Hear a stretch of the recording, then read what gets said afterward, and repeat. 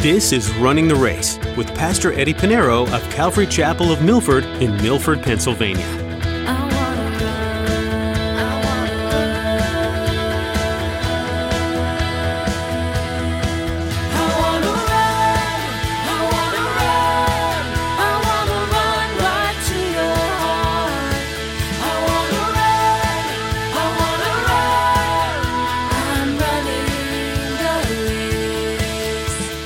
It's awesome to be in the presence of God. It's awesome to be one with God. And so controlling the tongue, we can see this here. If you're able to control the tongue, that means you're a mature Christian, okay? And so now you could pretty much, find out who are mature Christians, okay? You could be, you could be in church 50 years, 20, it doesn't matter. There needs to be fruit. If you can control the tongue, you can control the whole body. An easy way to recognize and identify a mature Christian is how they speak. The way a person talks to other people tells you exactly who they are and what their priorities are. In today's message, Pastor Eddie will remind you to watch out for people who use their mouths to hurt people rather than to lift them up. He will also remind you to watch your own mouth carefully as you speak to other people. You should speak to people as Jesus would. Well, let's join Pastor Eddie in the book of James chapter 3. As he continues his message, Taming the Tongue.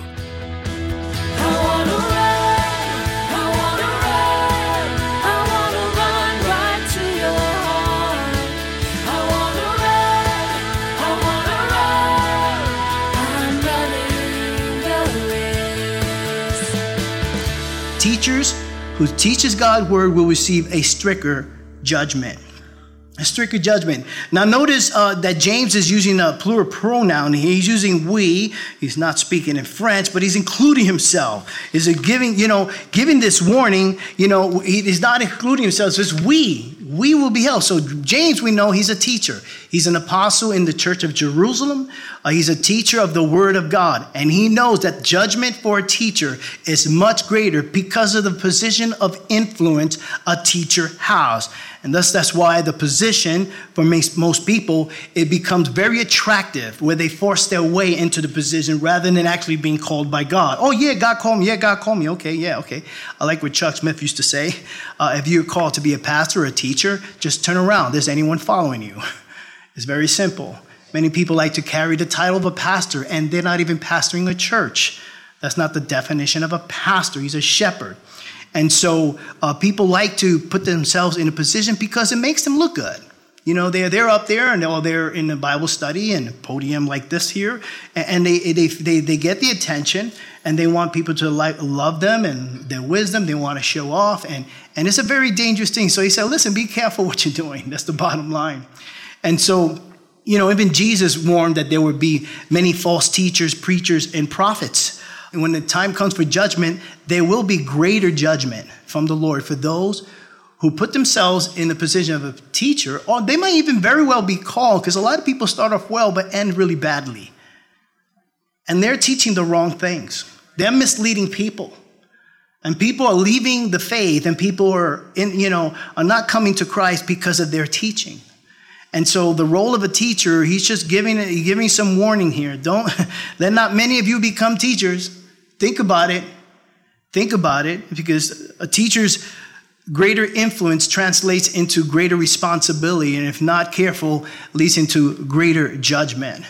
I remember a good friend of mine, Pastor Dave Rosales, was sharing about, his time in ministry and how people came up to say, yeah, God has called me into the ministry. He said, you know what? God called you in the ministry? Well, praise the Lord. If God calls you in the ministry, great. But if he didn't, be careful. And that is the truth. And I know a lot of people that they feel, oh, God's called me, God's called me. They go start or something and goes nowhere. Oh, God has called me over here. Oh, God has called me over here. And it's okay, where is God? God got you bouncing around without sheep. You've been into like 5 places and you don't have any sheep. And so people like to put themselves in position because, they just want the attention. And so he's just saying, listen, be careful. Now, many of you be teachers because why? You're going to be judged by your words. You're going to be judged by your words. Now, although the word tongue is not specifically mentioned here in verse 1, the underlying thought is about the tongue. And then there's, One who uses the tongue to teach the word of God, assumes added responsibility before God and man and will be judged. And so we need to be careful. And I don't know, if this doesn't make you feel, doesn't put fear in your heart, I know it does for me. Because I know I'm responsible for everything I say. That's why I'm careful with everything I say. I may speak Spanglish, but I'm going to get the truth. I'm going to get the facts. I'm going to do my homework. I'm going to study hard to make sure that what I teach is of the Word of God, not trying to put my thoughts or my wisdom or myself in it. That's why most of my prayers before I begin said, Lord, we ask your Holy Spirit to be the teacher. Who inspired James to write the book of James? The Holy Spirit. And the same Holy Spirit inspired any of the writers, 40 authors in the Bible, is the same Holy Spirit that we want to be our teacher. We want to read it as the way the Holy Spirit had intended for us to read and study and live it. And so that's why it's so important that we pray, we depend on the Holy Spirit. We tend to interpret it to fit our agenda, to fit our theology or doctrine, but we need to teach it as it was written. And so teaching the Word of God is very important, and one needs to be careful. Verse 2, he goes on to say in verse 2, for we all stumble in many things. We all stumble in many things. And he's still including himself here. We all stumble, every single one of us. It doesn't matter if you're a pastor, teacher, preacher, or you just came, surrender your life to Christ. We all stumble. We all fail. We all make mistakes. We all sin. Nobody is infallible. We all have feet of clay. No one is perfect. There's only one who's perfect, Jesus Christ. And the scripture constantly affirms that to us. In Romans chapter 3, verse 23, Paul writes this, for all, not some, for all have sinned and all fall short of the glory of God. For all have sinned and fall short of the glory of God, every single one of us. But by God's grace, every single one of us who have surrendered our lives to Christ, we're not sinners in the sense that we practice sin. We do mess up, we do sin, but 1 John chapter 1, verses 8 and 9 says, if anyone sinned, we can come to the advocate, Jesus Christ. If we say we don't have sin, we're liars. And he's writing to believers. But we can come to Jesus Christ, who is faithful to forgive us of our sins. And God knows that. We're being renewed day by day. He who began a good work in you, when you gave your life to Christ, he's going to continue to be with you. He's going to complete it until the day of Christ. He's going to complete it until you stand before God. And that's the faithfulness of God and the Holy Spirit. For we all stumble in many things. If anyone does not stumble in word, it is speech, or with your tongue, he is a perfect man, able also to bridle the whole body. So so if you're able to do that, if anyone does not stumble in words, and if you're able to tame the tongue, if you will, obviously it's not going to be easy. It's hard. It's something you have to do 24/7, okay? Or I would say 25/8, okay? It's something you always have to do. The word here, perfect, is the Greek word teleos. It's not up there, but it means to be complete. It means to be mature. When we surrender our lives to Christ, at the moment you say, Lord, I accept you as my Lord and personal Savior, at that moment you are complete. In that moment you are perfect. Because why? Because of Christ in you. Now, you may look at yourself, wait a minute, I got a long way to go. You may look at Pastor Eddie and say, Pastor Eddie, you really got a long way to go. We all do. It's not that you're perfect in the sense, positionally, let's put it that way, you're perfect because of who you are in Christ. Positionally, you are righteous because of who you are in Christ. Positionally, you are complete because of who you are in Christ. But practically, we ought to live and walk by faith, right? As we grow in our faith, practically, we need to continue to be more and more like Jesus, where we get to the point where we're perfect and complete. And when would that be? When we stand before the Lord. It's awesome to be in the presence of God. It's awesome to be one with God. And so controlling the tongue, we can see this here. If you're able to control the tongue, that means you're a mature Christian, okay? And so now you can pretty much, find out who are mature Christians, okay? You could be in church 50 years, 20, it doesn't matter. There needs to be fruit. If you can control the tongue, you can control the whole body. That's what it's saying here. You're mature. And this controlling of the tongue is the evidence of a working faith, as we've been studying, which is the theme of the book of James. Faith without works is dead. And so the tongue is the most dangerous part of the body. Now that's verses 1 and 2, the teacher and the tongue. And he's telling us, okay, listen, if you want to be teachers, do not press yourself into the role of a teacher because there's going to be strict judgment. Now, in verses 3 to 6, we're going to deal with the controlling the tongue. And he's going to give us two illustrations here in verses 3 and 4.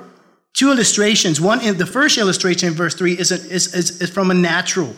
The second illustration in verse 4 it has to deal with navigation. So let's look at the first illustration in verse 3. He writes, "Indeed, we put bits in horses' mouths that they may obey us, and we turn their whole body." So the illustration he gives here, you have a massive, huge, strong, powerful horse, and it's controlled by a bit. The bits that they put in their mouth. That's it. That one little metal thing that goes in their mouth controls a big, massive, powerful horse. And then I said, I'm not much of a rider. I did try out, okay? I went for the training of the NYPD mounted unit, okay? They didn't have a pony, so I had to leave. You got it. Some of the people are delayed. Okay, I got that. Okay, no. What happened was, and not many people, it's just, it's not many people can even go into training. We're talking about 5 or 10 out of, 38,000 people. And so I was there and I tried it and I went for like a 3-day course. It was scary. I was riding this horse. Now, horses, for those of you who don't know, some of you do, they don't have their own personality. They don't have their own attitude. They gave me the bad one. I don't know if they didn't want me in the unit or what, but so you're going to ride this guy. His name is Wildfire. Okay. So anyhow, I went on this horse, and like a horse, you got to pull the reins and control it, and then you got the heeling. And it's like if you do both at the same time, it's like hitting the gas pedal and the brake pedal at the same time with a horse. I did not know that.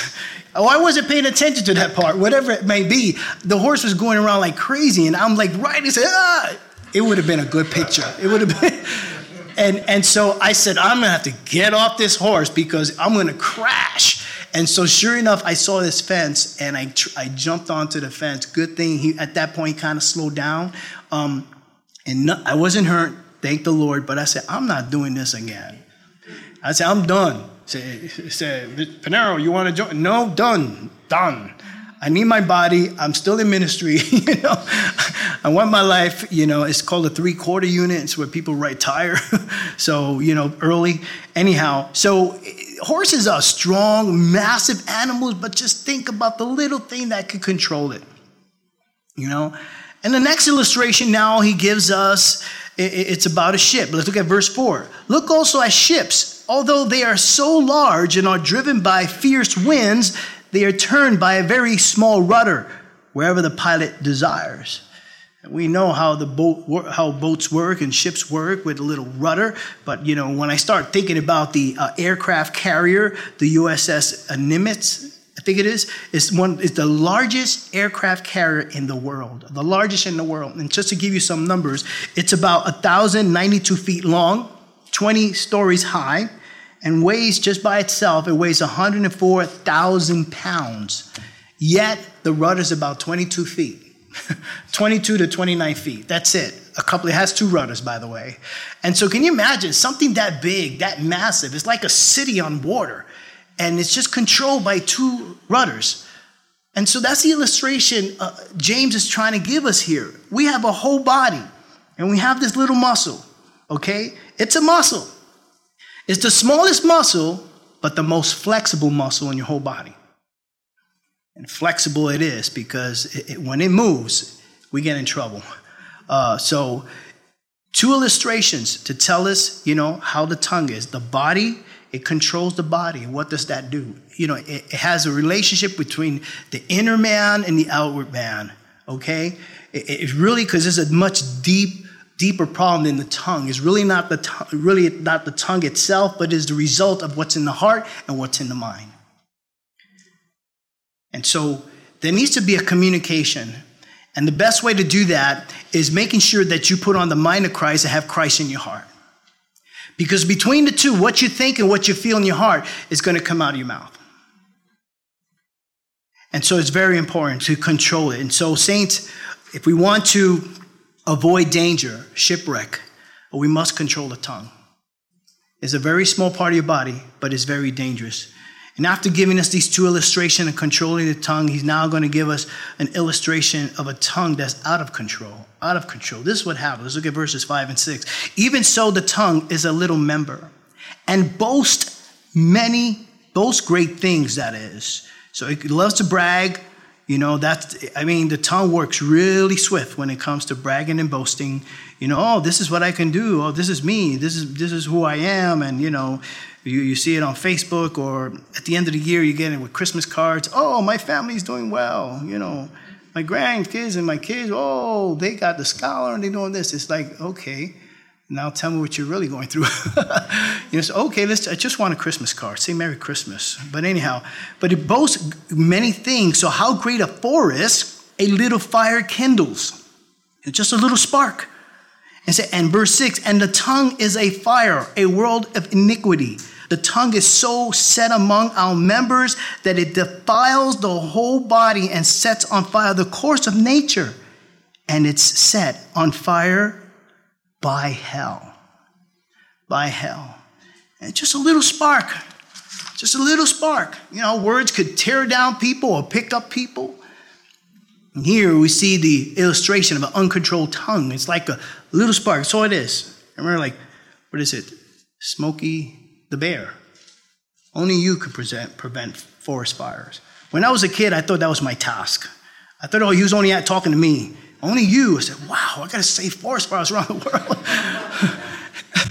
But, the reality is, you see this little spark. A little spark can set a fire. And you see California right now, pray for Hawaii, and you see just how it just devastates everything, extreme damage, and what's left is ashes and waste. And that's the picture he's given here. That's what a tongue can do. You may not see it, but there are people whose lives have been destroyed because of the tongue. Or they may not be in ashes until they die, but they feel that way. They feel wasted. Proverbs chapter 16, verse 27 says, an ungodly man digs up evil, and it is on his lips like burning fire. And so where does this fire come from that starts all this? He says at the end of verse 6, it's by hell. It's by hell. Now, there's a lot of definition for hell. There's a lot of Greek words for hell. The hell that James is using here is the Greek word Gehenna. Gehenna. It's not talking about Shiloh. It's talking about hell, the lake of fire, the final place of future punishment. That's what he's referring to. The word Gehenna, that word Gehenna in the New Testament is mentioned 12 times in the New Testament. One time here in James chapter 3, verse 6, just one time here. The other 11, guess who spoke of this word? Jesus Christ. Jesus Christ. James mentioned it once, his little bro, and Jesus 11 times.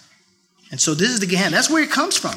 And so the fire of the tongue is consistently fed by the fires of flame. And what could prevent that? And James is talking to the church. He said, my brethren, okay? Don't think, okay, no, that's for people who are not saved. No, he's talking about the church. Because this is where it happened. It happened almost 2,000 years ago. It's happening today. And how do we stop? You get people to keep talking, gossip, all these things. James is going to deal with that later on. But reality is, we start thinking, oh, gossip, that's a sin. Slandering. And the Greek word, go look it up. The word slander in the Greek is diabolos, which we get the word, it's the same word for devil, diablo. It's the same word. Diabolos, diablo, slanderer. So slandering is of the devil. The same Greek word that identifies a slanderer and devil is diablo. And it's diablo in Spanish because I'm used to that, but is diabolos. Okay? How do we prevent this? He's talking to Christian now. Well, I say the more and more we use our tongues for godly things, the less likely we'll use it as a flame of fire. The more and more we use the tongue in reading the Word of God, and I would say read it out loud, just so you can memorize it for yourself. I read out loud a lot. Not only here, but at home. And I just read out, I just want to get the feel of it. But the more and more we use the tongue to read the word. The more and more we use the tongue to pray to the Lord. The more and more we use the tongue to worship the Lord in psalms and hymns. The more and more we use the tongue to bless God and to bless others, the less likely you would have any fire from hell trying to control your tongue. It's important. The more we're in Christ, the more we become like Christ. I want to be like Christ in every way possible. And I want to use my tongue to honor and glorify him, and I want to use my tongue to bless others. Now, verses 3-6, that's controlling the tongue. Now in verses 7-12, the destructiveness of the tongue, and we saw some of that. But let's look at verse 7. He said, for every kind of beast, every kind of beast and bird or reptile and creature of the sea is tamed and has been tamed by mankind. Everyone. With the exception of mosquitoes. Why did that mosquito go into the ark? I'm trying to enjoy my day. The other day, some mosquitoes anyway. But yeah, we can just zap them, But anyhow, we could tame almost everything. Mankind, you go to circus, you go to zoo, and what you have there, lions, tigers, and bears. Lion, tigers, and bears. Oh my. Some of you laugh, you gave up your age. How many understand what 9? Okay, forget it. 9 tigers and bears. And then you go to SeaWorld, right? And you see these big orca whales or beluga whales. Like, man, they're trained. Especially the orca whale. Have the trainer just hold this little fish. That whale could swallow them all up. A little fish. But it's amazing we can train something big, huge, and massive like that. Elephants. We can control it. But look at verse 8. Here's where he turns around. But no man can tame the tongue.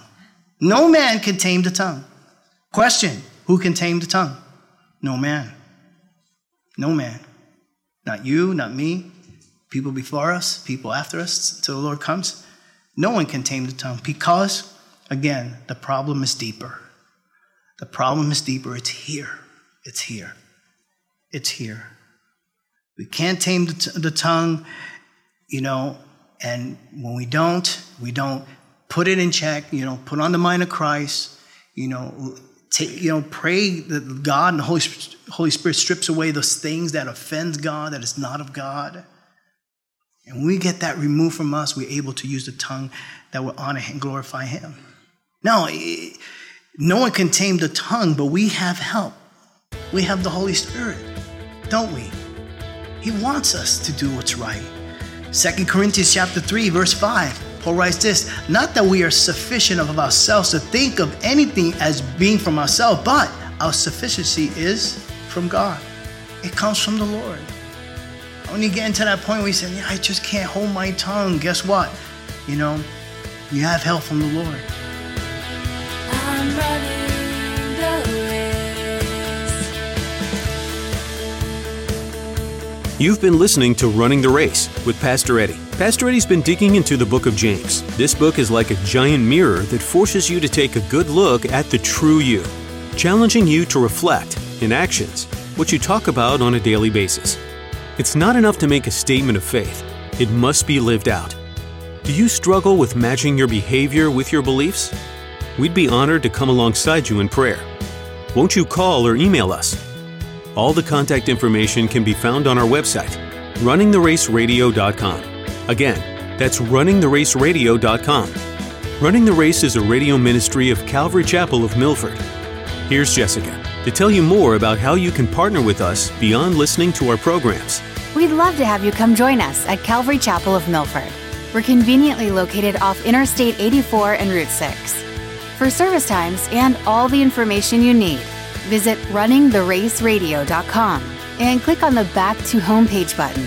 While you're there, you can listen to this teaching again or explore more messages from Pastor Eddie. Again, that website is runningtheraceradio.com. Thanks, Jessica. If you're in the area, we'd love to have you come visit us. Service times and directions are on runningtheraceradio.com. Thank you for listening to this edition with Pastor Eddie and Running the Race.